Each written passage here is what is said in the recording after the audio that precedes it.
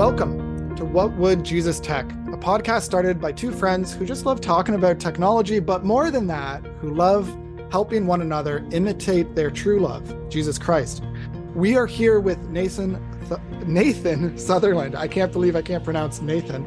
It's in the Bible. I should be able to do that one. But Nathan Sutherland. And just for context, there are so many Christian podcasts that exist. I don't know how many. There may be 10,000. But then within that, there's only a few Christian technology podcasts. And I would say that his podcast, Gospel Tech, is one of the most practical. He has over 100 episodes. And he is also, in addition to doing that podcast called Gospel Tech, he is the founder and CEO of Gospel Tech. And it's a ministry where they equip parents in navigating all the different aspects of technology. So thank you, Nathan, for joining. How are you doing today? It's morning over for you, right? Yeah, it is. Thank you, Joel and Andrew, for having me. Excited to be here. No, doing well this morning and really excited to talk about this conversation of, how do we love God and use tech? So tell us a little bit about this story. You wanted to help parents, but you were a teacher at the time. So how did you get into gospel tech? Yeah. So, all right, I'm going to give you the short version now because I think we can touch on this later. But the short arc of it is I was a teacher for 10 years in middle school. So I taught 8th grade language arts. Loved absolutely seeing kids kind of break through walls and boundaries they'd set up on themselves of like, well, I can't, because they'll tell themselves, basically, I can't, therefore I won't. Therefore, no one will ever know that I can't because I'm choosing not to. And I loved watching those kids gain confidence and really seeing the Lord work in their hearts. Like, hey, you're not defined by your limitations. You're defined by what I say about you. Mm-hmm. And then came a day when the Lord asked me to give up some tech that's pretty important to me. And I had some free time in my life. And I was like, I don't know what to do with this time, Lord. That doesn't feel fair.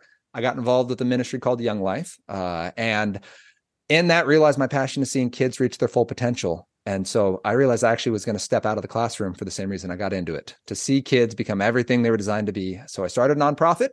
And now, my full-time job is working actually to reach parents primarily, which is odd. But the reason being, I realized very quickly I wouldn't reach enough kids, that I could talk to, 1,000 kids, but if I talk to 1,000 parents, I might be reaching 2,000 or 3,000 kids. So I talk to parents primarily, and I want to do 3 things. I want to empower them to talk about healthy technology so they can get those tech wins using tech from hope, not for hope. Then understand the gospel and then connect the hope of the gospel to their everyday tech lives. That idea that if we are new creations, we're going to use our tech differently. And I love the visual of just think about like the fruit of the Spirit in Galatians 5:22. If you just took love, joy, peace, and patience, if you just took those 4 fruit, and only half the people on Twitter applied it, like what would the world look like? Like it would change everything. So I'm really passionate about seeing parents engage that conversation and then help them parent their kids in that and be seen as the resource for their kids. So it's not, well, Nathan said you can't. It's, hey, let's talk about it. Like, what does God say about who you are and who we are? And does this line up with what we want, which is to look more like Jesus? Yeah, that's awesome. And, both Andrew and myself have young kids. Mine are 3.5 and 1.5, and it's becoming more and more something I'm going to start thinking about. But kind of to set the foundation, what would you say technology is to you? Like, what does that encompass? Yeah, and this is huge conversation. There's entire books written about like, what is technology? Because at the end of the day, technically, I believe it was Tony Reinke who said like, technology is technically any time a human has influenced nature, right? So a rock tied to a stick is technically technology. So I break tech into 2 categories. I have tool tech, which is any tech that helps us create, and drool tech, which is tech that helps us consume. And we're going to speak specifically digitally in this conversation. So we're talking stuff with screens, stuff that plugs into walls, but they're not all the same. They're actually designed differently. So when we talk tool tech that helps us create, this is tech that waits for us. It's tech that we leverage to enhance our ability. So word processing, I can type faster than I can write. I can edit quicker. I can save it on the cloud. I can send it to numerous people to read through over the internet. But yet at no point ever has Microsoft Word ever sent me a notification at 11 p.m. just going, hey, been thinking about you. You haven't been writing recently. I just wanted to know. It doesn't do that because its goal is to help me write. So it's basically a really fancy word shovel. Like it sits in the corner until I want to go do some hard work with words. And then I come out and I start typing again. That's tool tech. And AutoCAD fits in that, and making videos fits in that, right? Anything that's driven by me, and when I stop working, it stops working. A shovel would be it's a tool shovel. tech. Yep, exactly. Yeah, and so on the cool. flip side, you have Drool Tech, and Drool Tech isn't bad, but it is designed with a different goal. So whereas Tool Tech is always designed to help you accomplish your goals, Drool Tech wants to offer you some resource. So you want to be amused, so you go to watch a show, or you want to have some fun with friends, so you go play a game, but it also wants to take your time, your focus, and your money. And it's designed to do that. There's an any number, so notifications are designed to do that. Infinite scroll is designed to do that. Likes and followers are designed to do that. Like there's any points, rewards, levels, those are all designed to increase engagement and to stop user exhaustion, where you'll get tired of it and go to something else. It's to keep you longer than you wanted and to get you to pay more than you intended. So again, it's not bad, but the problem with Drool Tech, the reason we have to have these two categories is when parents run into issues with their kids and go, well, why is my child fighting me on this technology? There's a good chance the tech is actually fighting you. That you've said, hey, you've got 1 minute left, and the tech goes, you could probably get 2. Just finish this next thing, right? I've got another goal for you. Yeah, you should listen to your parents after you do this other thing that I think is really important for you. And that's, as we talk with our kids, what we want to keep in mind is that, yes, our child is being disobedient, but sometimes the tech is encouraging that. And so it's not just, well, discipline your child well enough. Sometimes it's, hey, we need to manage the tech that they're using. And maybe it's not the right time, the not right place. Maybe it's not the right kid for some of these technological options that are really neat, but maybe unhealthy in seasons. Yeah, it's So a really good framework. Yeah.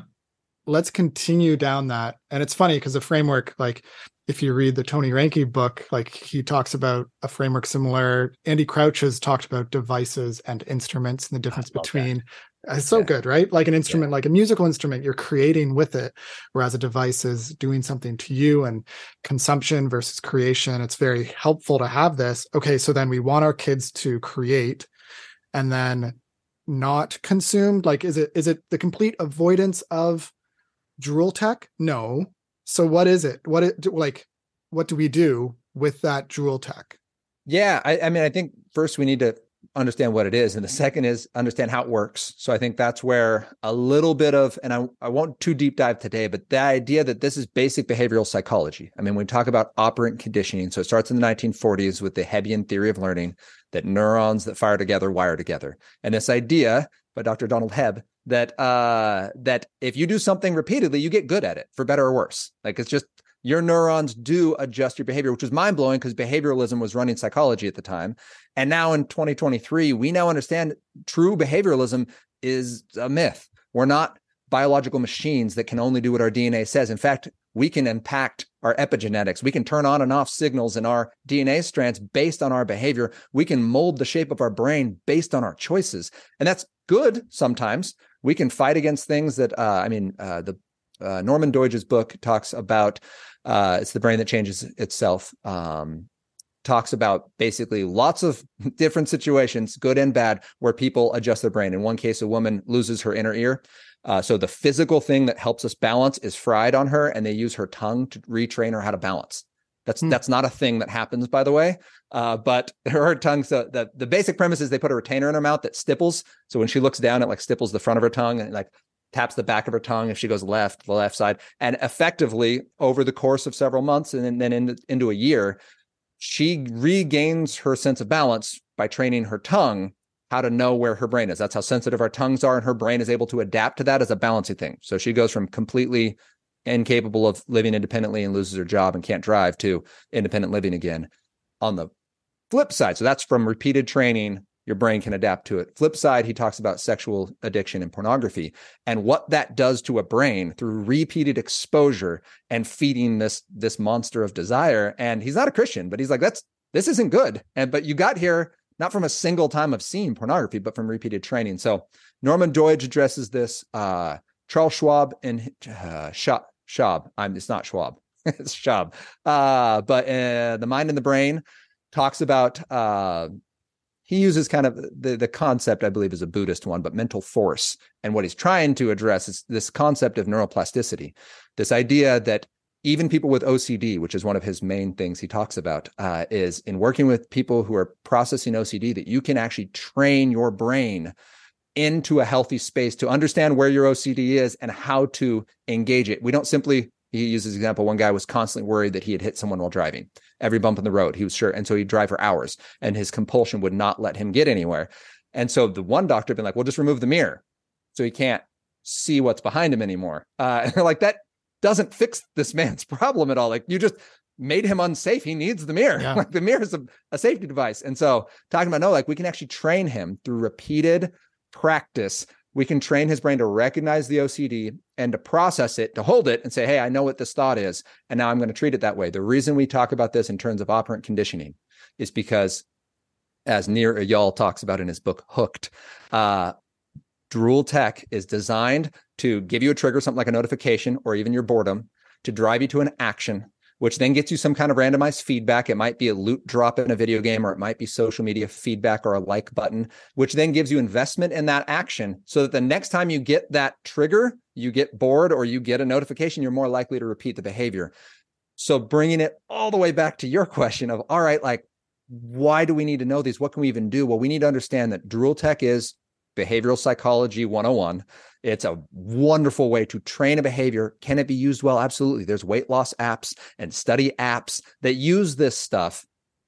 And you're learning more than just the information you learn. You're also learning like, oh, this is motivating to me. This is good. And it can help you build a habit, which is awesome.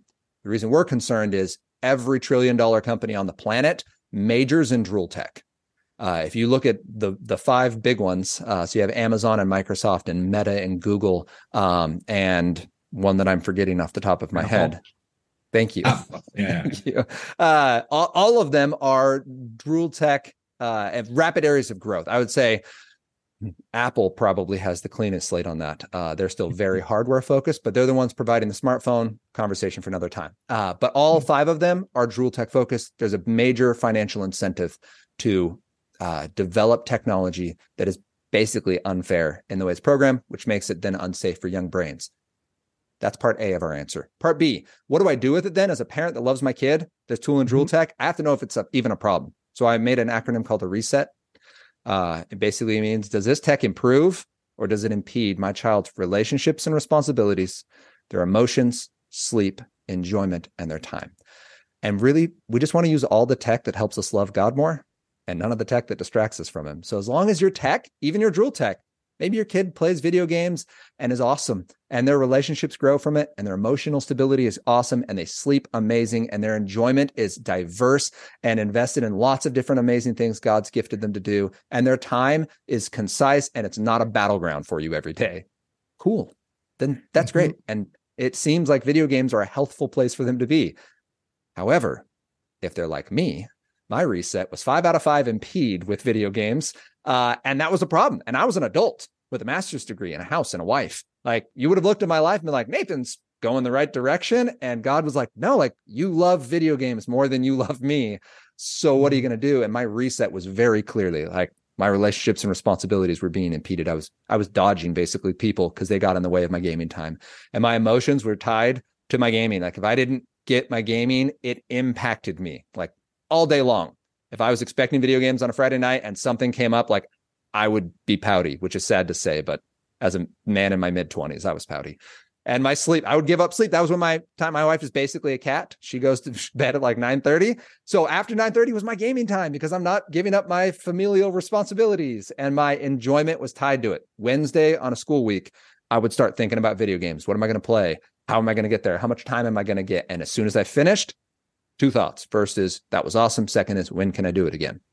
Which brought me to the time, which was, I never had enough. At no point in my video game career did I play a game and go, that was enough. I probably never need to come back.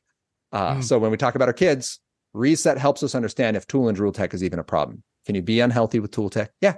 Plenty of people misuse email, but it's usually not the tech's fault. It's usually us getting a sense of purpose or power or importance or escape. But the tech isn't trying to do that. It's just the way that we use it. Whereas Drool Tech is actually fighting us on that. Yeah, because it actually influences you. Drool Tech has that impact. It's like thinking practically, if you're asking your kids, okay, you're telling them, because I always believe in giving a warning. It's like, hey, we're about to change from one type of behavior, you're playing a video game, to another type of behavior, dinner time. Okay, dinner is in 5 minutes. And then you ask your kid, okay, it's been 5 minutes, time for dinner. And they're yelling at you because of the game. There might be some drool tech going on. Yeah, so I would say drool tech was already going on. There might be some unhealthy drool tech. So for example, as an adult playing a video game with a buddy, we were, our wives were hanging out. We were in another room just playing games, having a good old time. We had set in the right amount of time. We'd said, hey, we're going to play for 2 hours. Wives, you're going to watch a movie. Wives got bored with the movie. They finished early. His wife came in and was like, hey, why don't you guys come out? And like my brain was like, no, like we have 30 minutes. We like, have 2 hours. We had a time, we committed to this, like this was our agreement. He literally just reaches over, slams the button, turns the system off, and like walks out of the room.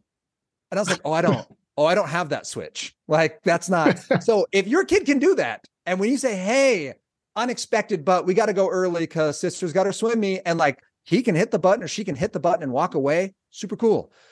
If that child, however, is me and has 10,000 reasons why you're wrong and this is unfair and like, can't do it. And not just like I'm disappointed, but it starts to tip the scale and it does it consistently. That's what we're looking for. Because we're looking at all right, that's a heart condition. Video games are making it worse, but like, is it that game specifically? Is it just something else in life? And that's, so it's not video games are the problem. It's video games are at least symptomatic. And we want to now have that conversation. When I talk about parents for the win, that's the parenting win. When we talk about Proverbs 22:6, we want to raise our children up in the way they should go. It doesn't mean never have your kid make a digital mistake. It means when this stuff shows up, we're stepping into that space and we're lovingly going to help them have that conversation of, all right, what just happened there? Like, what was that? Because I love you and food is good for you. And if you're picking video games over food, you're picking a want over a need, which is the definition of an addiction. So what's happening? And is it this game? Is it games in general? Is it just this time of day? What needs to happen as a family where we can support you and have you be healthful in your tech use? Oh, so to clarify, Joel's just loving this. And to clarify there, you're doing an important thing. You are not saying to your kid, go to your room, you're in trouble. You're using the tech abuse as an opportunity to ask them where their heart is. And I just wanted to bring that to the forefront because I think that is a concern that I have with a legalism that just treats everything like an opportunity to be a Pharisee and get angry and at your kids. You got to check your own heart. You got to check your heart of your kids. That's what you really care about. Yeah. And really recognizing like our kids aren't problems to fix, right? They're people to love. And this is, I mean, why gospel tech is a thing. The reason this is gospel tech and not just better tech or any other name that I had come up with prior to is, no, we're operating under the understanding of the gospel. This idea that, first of all, we have to approach our kids in humility.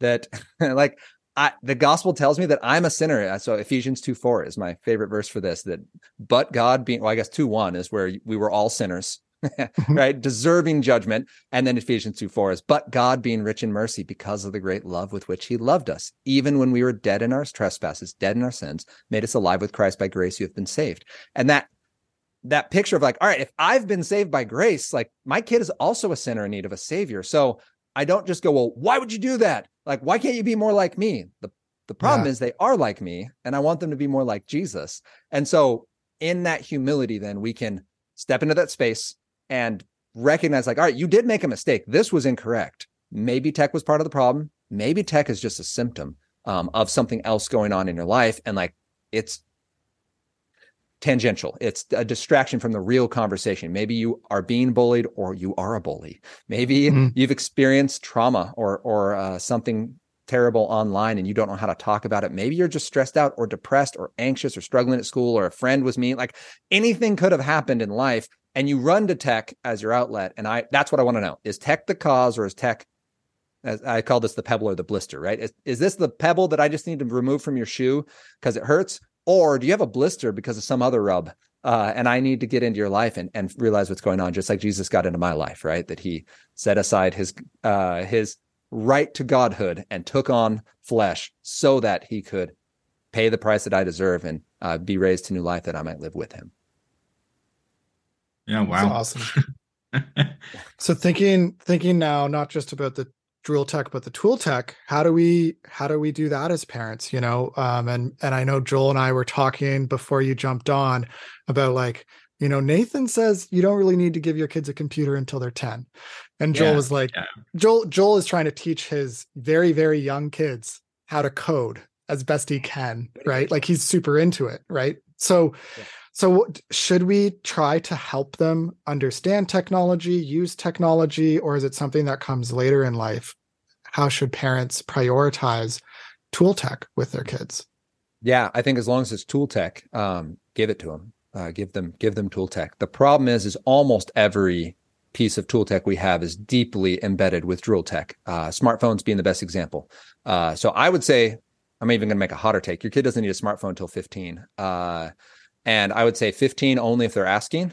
And I would say I know of exactly 0 kids who go to college and go on benders with social media and lose their minds. Most kids right now are going to college, realizing smartphones don't support their goals. And we actually see a big push for effectively a dumb phone. Or I've been told that in the tech world, they're called feature phones, but come on, no one knows what that means. We all know what a dumb phone is. Totally.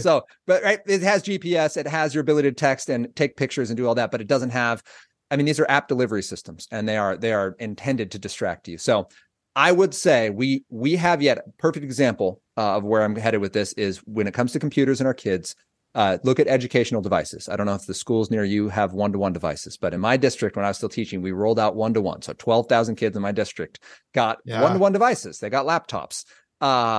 And these were Microsoft purchased laptops. They were PCs, very high quality, excellent devices. But I'm teaching a unit in January. I taught a really depressing narrative unit where we were studying mood and plot. And so we read To Build a Fire by Jack London, and we read The Little Matchstick Girl, and we read, Telltale Heart by Edgar Allan Poe. And this basically everybody dies in these stories. Sometimes they freeze to death. Sometimes, they're murdered by their neighbor, but all of them die. Really depressing unit for 8th graders. So you could imagine that when I'm asking them to read this in a shared file on that school issued laptop, they may struggle when a notification pops down delivered by the computer during school hours that says, did you know this device has Minecraft? I go, okay, but I get that you paid $1 billion for this game, but you're delivering that to a child who's supposed to be reading, and they're reading through this device because this was an educational device. Well, that computer is actively fighting focus. And at one point, it made it 4 months. I talked to the district beforehand. I was like, hey, I don't think this is a good idea. I was told I sound very 2007 at the time. Within 4 months, the district unilaterally uninstalled Minecraft because a teacher had started sending around a picture from the back of their room, and it's 33 students, 25 of whom all have Minecraft up on their screen. And the teacher didn't say, please, everyone, would you pull out Minecraft and play? But the ability to distract. So when it comes to our kids using tech, we basically need to make sure we're giving them tool tech. So 3D printer, that's going to be tool tech. You can't access the internet through that. There's no apps to use on that. If your kid wants to learn Scratch or Python or, C++, any coding, that's awesome. But that's generally going to be on a device that involves some form of drool tech. So then you ask, all right, how do we protect from the drool tech? How do we manage that? And that's the process I call building a hedge. It's a different conversation. But I think give our children as much tool tech as we can. Help them understand the tech world. That is the way they're going to be engaging the planet. So I think it's really powerful and really positive.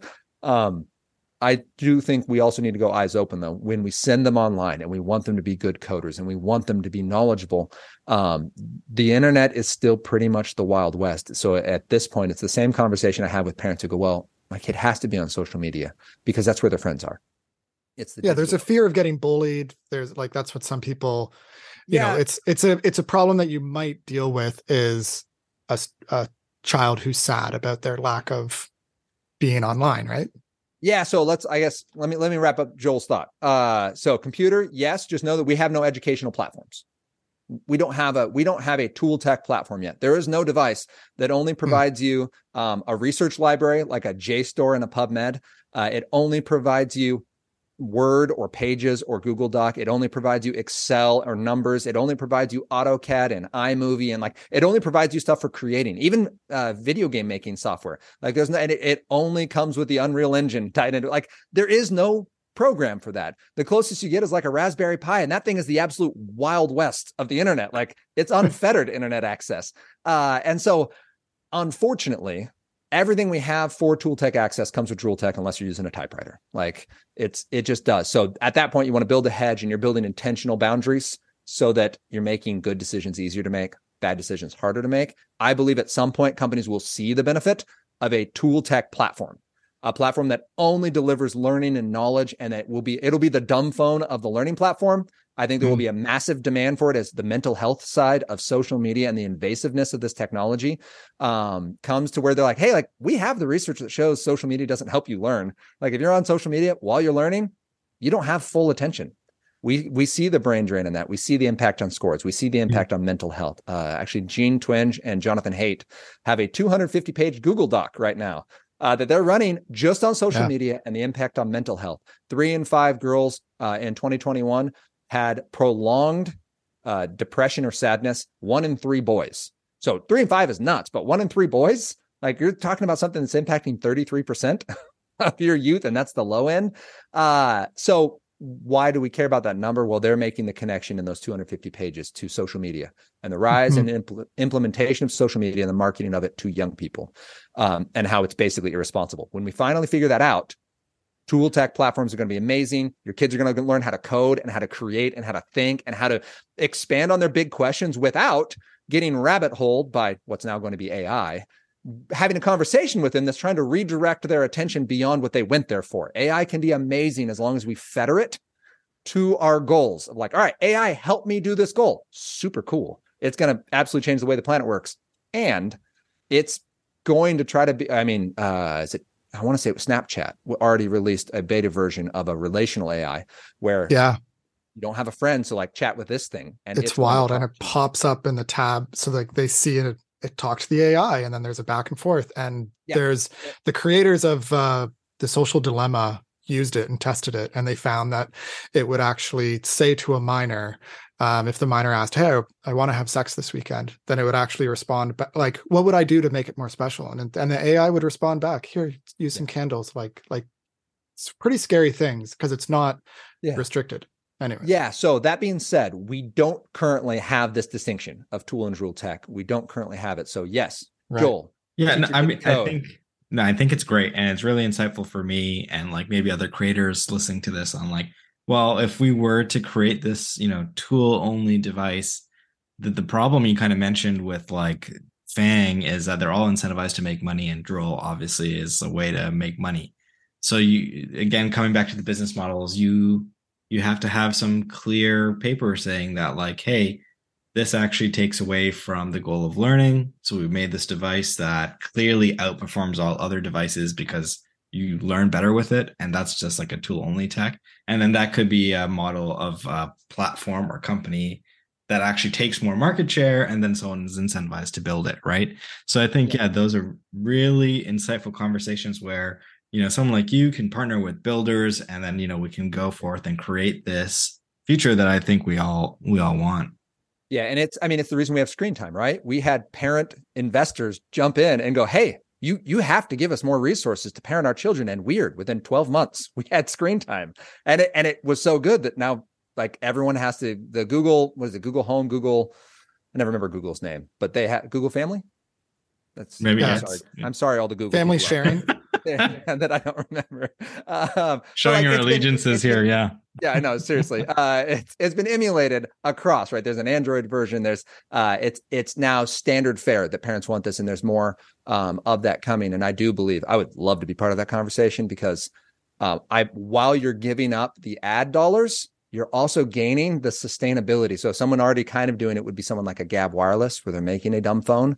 They're doing a nice job of it. And just the demand for that product, I believe there's enough add-on value where you could make it financially reasonable. I do believe you lose some of your top end. Like any product that's addictive, you lose some of your top end. Yeah, you pull nicotine out of a product, people may not like it as much. Like you pull cocaine out of Coca-Cola, it may not sell as well. But you're gaining the longevity and you're gaining the ability to go in front of a group and say, yes, we are actually what we say we are. We're not tool tech on the outside, but really our underbelly and our girdings are tool tech. I mean, some of these companies who are absolutely imploding right now. Why? Well, because some rules got passed and some companies made some decisions that cut off their ad revenue.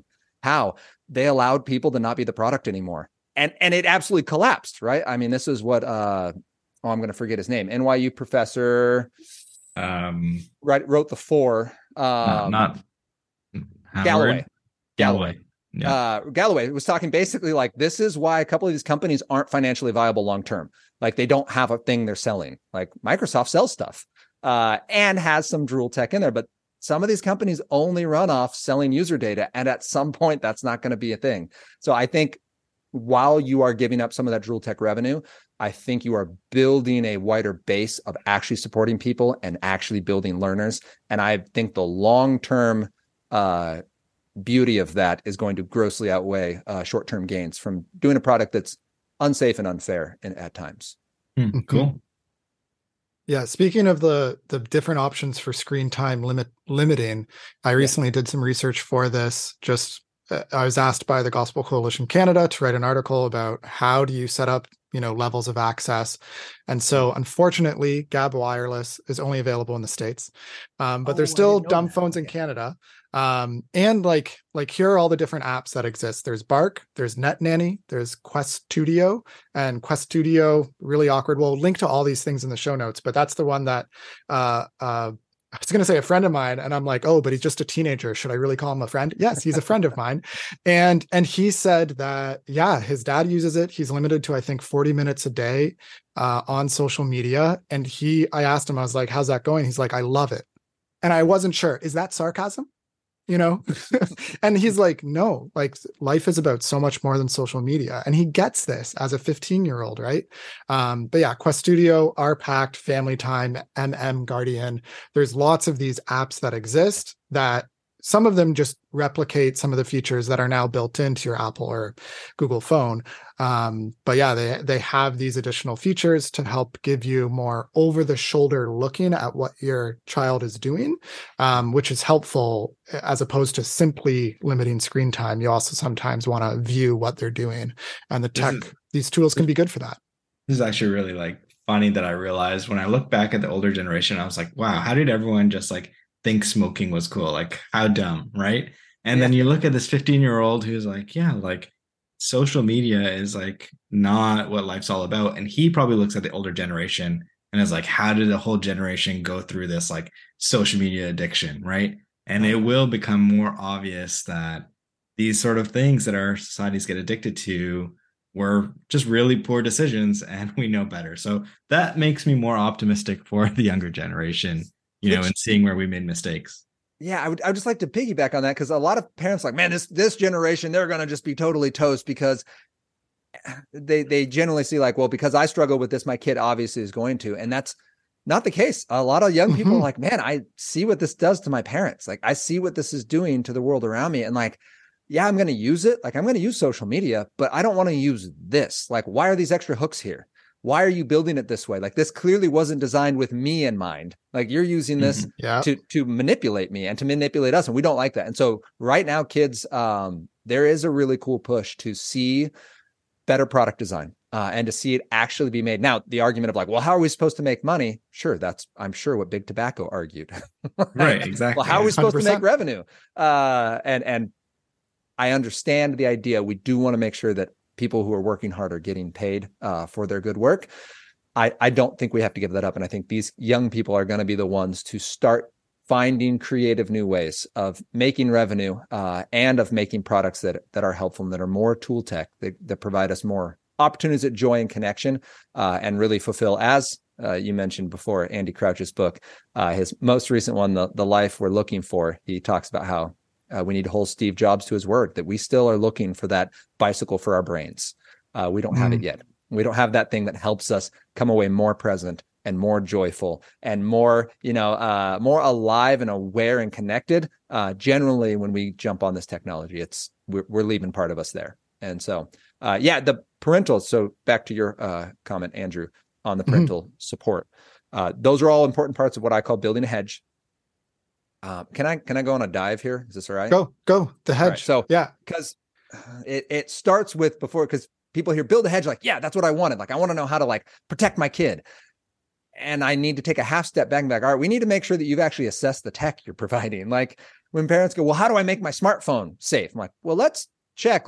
I was a wrestling coach for basically the decade I was in middle school. And the best way to not get pinned is to not get in that position. Don't end up on your back. That's how you don't get pinned. Sometimes once you're on your back, you're kind of toast, buddy. Like that's just too tight. And like, you're not getting out. And so with smartphones, like, how do I make sure the smartphone is safe? Like, well, sometimes the best answer is you're not going to have a smartphone. So there's really 3 steps. Yeah. The first thing we're going to make sure when we talk about our technology is first, we're going to make sure that it's safe. And by that, I really mean like, does it have the internet? Does it have apps? Can it be held accountable?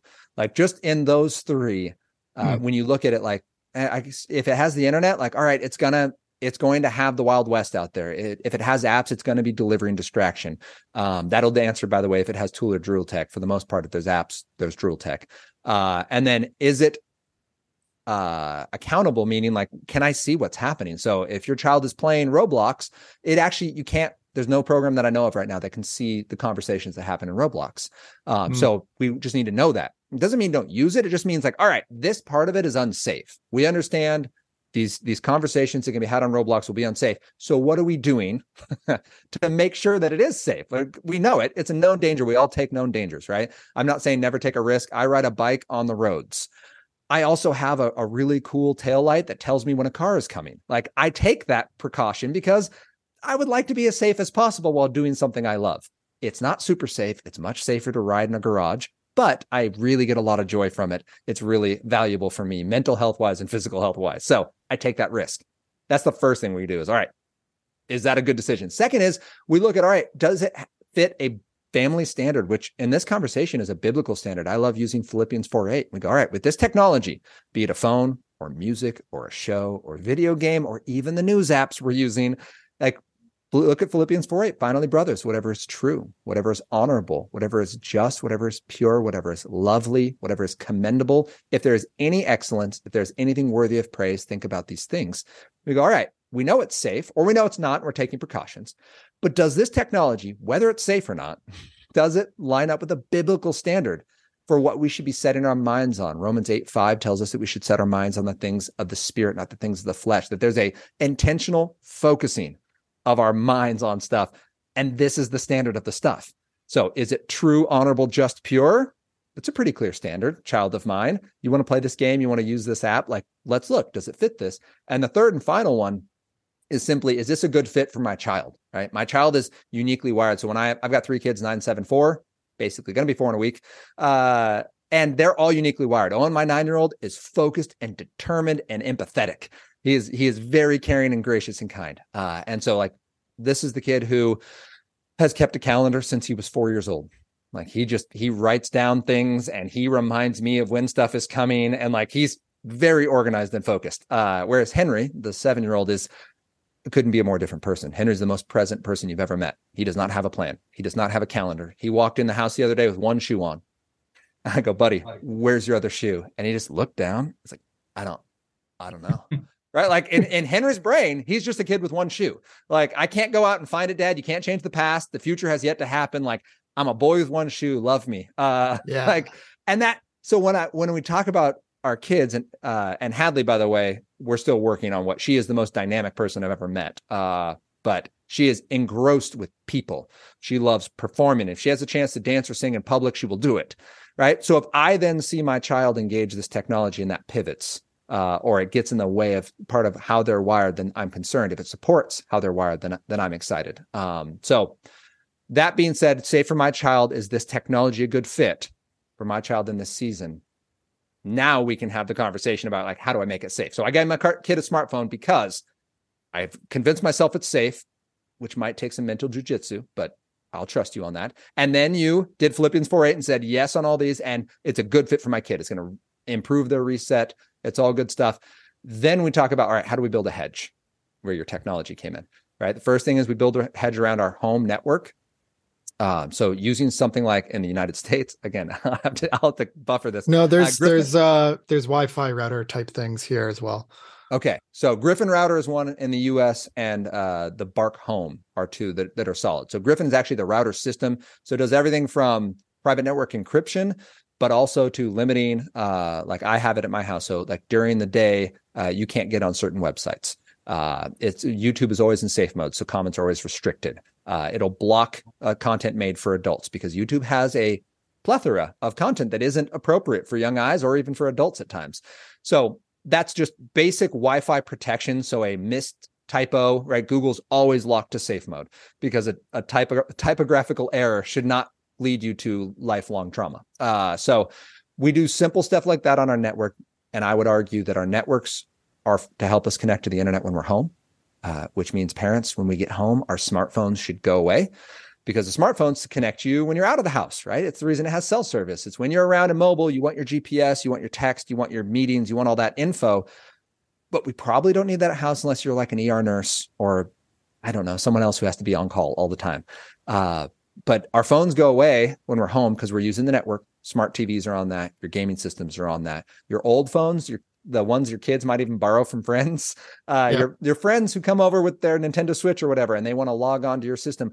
That's all those kids are now under your purview. They now follow your family's expectations and rules on your Wi-Fi. Then you go device, and device protection is, all right, now I'm leaving my house. This is going with me. So Bark has a mobile version that I really like. Bark basically lets you trust your child with the tech that you say, hey, Luke 16:10 says that you're going to be faithful with little things, and now you can be trusted with much. I've assessed that you're faithful with little things. You're a good sibling and you're a good student, and you go to bed on time and you don't argue, right? You're faithful with little stuff. So here's this incredible amount of trust. So us growing up, we had the internet. Me growing up, my internet was 28.8. That was kilobytes a second. I made mistakes online. I went to a Christian school. I still looked at porn online.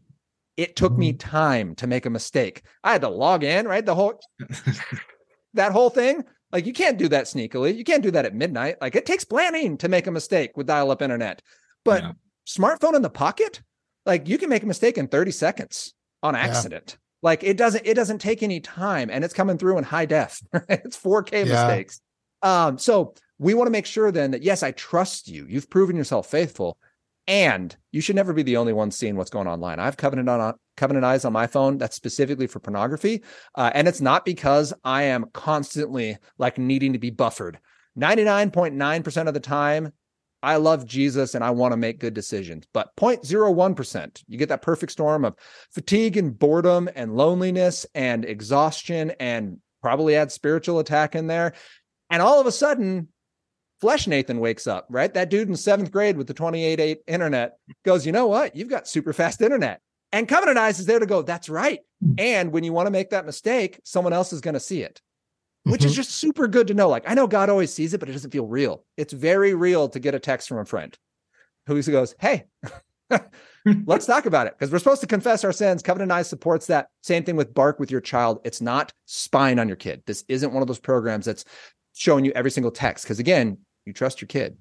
And if you don't trust your kid, please don't give them the access to such high speed, high magnitude mistakes. Don't give them a smartphone. Don't give them unfettered internet. But assuming you trust them, it allows that trust. Bark will look for things like bullying phrases, even emoji sequences that are mean. They'll look for things where people go, hey, you're cute. Right? Like compliments on your physical appearance will pop up. And it'll, again, be that parenting win. Hey, saw that Joe thinks you're cute. How old is Joe? Is this like 14-year-old Joe or 40-year-old Joe? Because I do care about that conversation. And so it's that pool opportunity where it allows us to be the first one to respond. It's not going to stop every mistake. I call them hedges because they're not walls. This isn't building a fortress around your kid. It's giving an opportunity to be there when stuff goes off the rails, and then have that conversation of how do we move forward. So Bark is awesome. That's the device. And then the family, I would just say the last spot we build the hedge is around our family. And we put up a safety net of expectation. So I made a family tech framework. So gospeltechworkshop.com is literally, there's a PDF of that workbook, and you can walk through it. And there's first part is how do we talk about tech? Second part is how do we walk it out? And it's 6 areas. It's family expectations and content and safety and time and priorities. And I'm forgetting the 6th one, but I want to say it's location. But the 6th of them, to make a family framework. You might already have one. That's cool. Just make sure you have a hedge around your network, around your devices, around your family, because at that point, then you now have a common conversation. It's no longer you constantly trying to police your kid or make sure they don't mistakes. And when mistakes are made, it's not, man, you made me mad and I'm doing this to get back at you. It's, hey, like, yeah, of course. Like, I'm mad when bad stuff happens to a child I love. God is constantly angry and constantly gracious. Like wrath is a thing with God. It's a reason Jesus had to come if wrath wasn't a thing. So we can be mad when our kids make mistakes, and we can be mad when our kids get hurt online. But we don't teach them a lesson with our anger. We allow our anger to motivate change. Yeah, I'm going to make a hard call. Smartphone's going away. It's going to stink for a while. But this anger inside of me that I don't want to see this happen again is what's going to motivate this loving action. So parents know it's okay to get mad. It's not okay to just ground your kid for a year and think that somehow you've taught them a lesson. All you taught them what to do was be sneaky. And as Chris McKenna of Protect Young Eyes says, you made them internet ninjas, and you don't want internet ninjas. They're way smarter than you. They'll get around stuff. Kids that want to make mistakes will make mistakes. So this isn't making your kid mistake proof. It's making a mistake resilient, and it's teaching them how to repent well and how to love them well in that. Yeah, really good quality practical advice, Nathan. I'm saving this one. Okay, good. Well, and I'm sorry. I know I went through the whole make sure it's safe first, but I don't want to start with the hedges because sometimes we're trying to build a hedge around something that's inherently unsafe. So I wanted to start with that. So thanks for letting me say all the words. No, it's important. It's functionally what you want to do as a parent. You want to protect your kids. Parents who love set boundaries. I'll say it that way, right?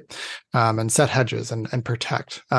It's funny, the emphasis on having the conversation, even when you were like, let's open up, Philippians 4, let's turn to Romans 5, and let's talk about what your tech wants to look like. Do you start talking to kids once they're 15 years old about their tech, or do you start earlier? Obviously it's way earlier. And so I really appreciate your approach on that. Do you have time for a speed round of questions? Ooh, let's do it. So the speed round, let's start with this. Best websites, resources to learn about the appropriateness of certain movies. Oh man. Yeah, this is so Common Sense Media does a nice job of covering kind of the big picture. I would say take what they say with a grain of salt. They're not coming from a Christian worldview, and they have built in some additional resources that celebrate things that biblically we wouldn't celebrate. But you can spot it for what it is. And frankly, it's one of those times where hey, this got a really high score. Probably shouldn't watch it, right? Just take that as for what it is. So I use Common Sense Media and Unplugged. Forget what they call themselves now. I want to say it's just called Plugged In Media. Plugged In Media is the other one. I'll find it and we'll link to it in the notes too. Websites to learn about the appropriateness of certain video games. Yeah. So my personal, this is near and dear to my heart. So I would first start with esrb.org, the Entertainment Software Review Board. They're the group that puts the little grade on the outside of the in North America, who puts the grade on the outside of the box. They do a great job. They're not currently a marketing arm of video games. I'm not going to say they never will be, but right now they've done an awesome job. And so they will tell you all the words that are said, all the weapons that are used, the general plot of the game. I would then jump onto something like Common Sense Media, read up there. I personally really like going to Twitch or YouTube and just looking up the game title. Yeah. So if I want to see Mario Odyssey, I'd put Mario Odyssey gameplay and just watch 3 minutes of what's happening. Fortnite gameplay, Last of Us gameplay, right? Just watch it and see what pops up on a general search, so that you can be informed about the rate of play, the content of it. And then actually, if you go gospeltech.net under resources, you can enter your email and it'll kick you a whole video game grade sheet, because this is a passion area of mine. Nice. But one question I love every parent to ask before they let their kid play a game is, would you let this character come over to dinner? Just yes or no. Your kid's going to spend a lot of time with this individual, a lot of time in this world. They're going to be forming some parasocial relationships that can be really cool. Just make sure it's someone you would let them hang out with, and move from there. Very good. What's your favorite Bible verse to use to talk about parenting and tech? Yeah, Ephesians 2:4. You've already mentioned about yeah. Ephesians 2:4 is one of my favorites, where we have but God being rich in mercy after talking about our need. And it's that one that I use to remember that my kids don't need me.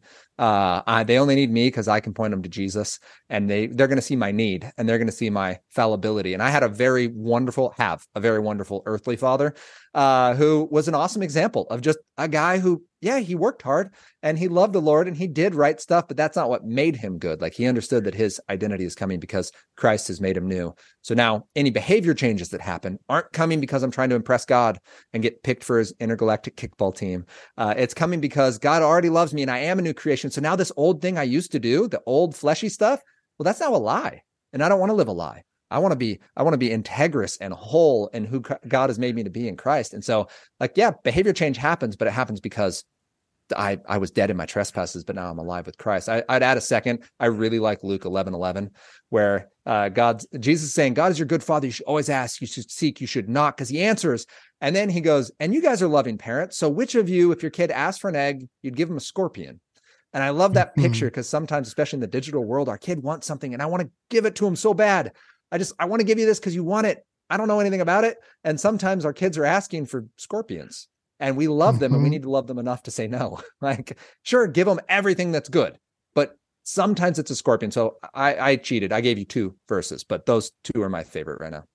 No, the second one was very convicting as you unpacked it, because I have had moments where, hey, can we watch this show? And we let them watch a few episodes of it. And then my wife and I decided, not a good show. And we probably should have figured that out before we let them watch a few episodes. But then I was like, in just a moment of weakness at the end of a long day, it's like, I'll just throw it on. And I gave them a scorpion. I gave that scorpion. And it to parents who are hearing that and realizing like, oh no, like the smartphone my kid is using is a scorpion. Like the video game they're playing, that's their favorite, is a scorpion. What do I do? Like, you tell them that. I did the same thing with my son. He'd saved up his money. He wanted to buy this thing. I was like, you know what? Like, this is Owen. He's driven. He's focused. Like, sure, buddy. Like, let's do it. And he paid like $80 for this thing. And it made it 3 days. And my wife and I looked at each other like, no, like, this is not good. Like, this has got to go. So we had to go to him. We're like, hey, buddy, we made a mistake. Like, we told you could do this. We see it now. Here's specifically what's wrong. We're going to buy it back from you. And we're going to pay for the next thing. Like, here's your $80. And we're like, we're handling this like any good business. Like, we're gonna put the financial cost and forgiveness and generosity and all sorts of other good stuff. Yeah, but like in this cost for Owen, right? This idea that like, well, I bought that. Like, that is mine. Like, we get it. We're going to buy you this next thing. You keep your money. We're going to buy you this next thing. We're not going to tell you what you have to buy, but we are going to remove this from our home. And that's part of the raising our kids up. Like, Owen now knows before he buys the next thing. He's like, oh, you know what? This is a lot like that other thing. I probably can't have this, can I, Dad? Right? Like, and that's a wonderful modeling moment for us. And showing humility and repentance of like, buddy, we made a mistake. So parents, if you gave the smartphone, if you gave the app, if you gave the game, it is loving to remove the scorpion, even if they've already got stung. Like, you can see it's impacting, again, that reset. Remove it and lovingly have that conversation of why that is. It doesn't mean they'll like it. It doesn't mean like, well, thank you, mother and father, but it means it's intentional. And we're not doing it just out of fear. I do want to say that sometimes we just don't understand tech. We're basing this off of, no, like, is this improving? Are you more present with this technology? Or are you kind of wilting on the vine because you're connecting your hope to something other than Christ? Well, that's a good word to end on. I so appreciate your ministry, Nathan, and what you're doing for parents like me, giving us a framework to use and good questions to reflect on, and not a rule-based approach, but a approach that does set limits, sets up hedges, sets up guidance, and most of all is motivated by love, out of our love from God and the gospel and our love to our kids. So thanks so much for all your insights. And listeners, please check out his podcast. It's worth your time. You heard only a glimpse of what he has to say. You can hear his energy. You can hear his passion. He is one of the few solo podcast hosts that can actually like get you all the way through. Like, some podcasts, you need that conversation. He's just by himself, and he's just got some good reflections. So thank you, Nathan, and thank you, listeners, as well, for listening to What Would Jesus Tech. Thank you for having me. Excited to be here. And parents, check out Gospel Tech, the podcast, or gospeltech.net, because I do want to help empower you to get those tech wins so we can all raise kids who love God and use tech. Awesome. Yeah. So thank you for listening to What Would Jesus Tech, trying to help you use tech, find rest, and glorify God. Thanks, everybody. Bye now.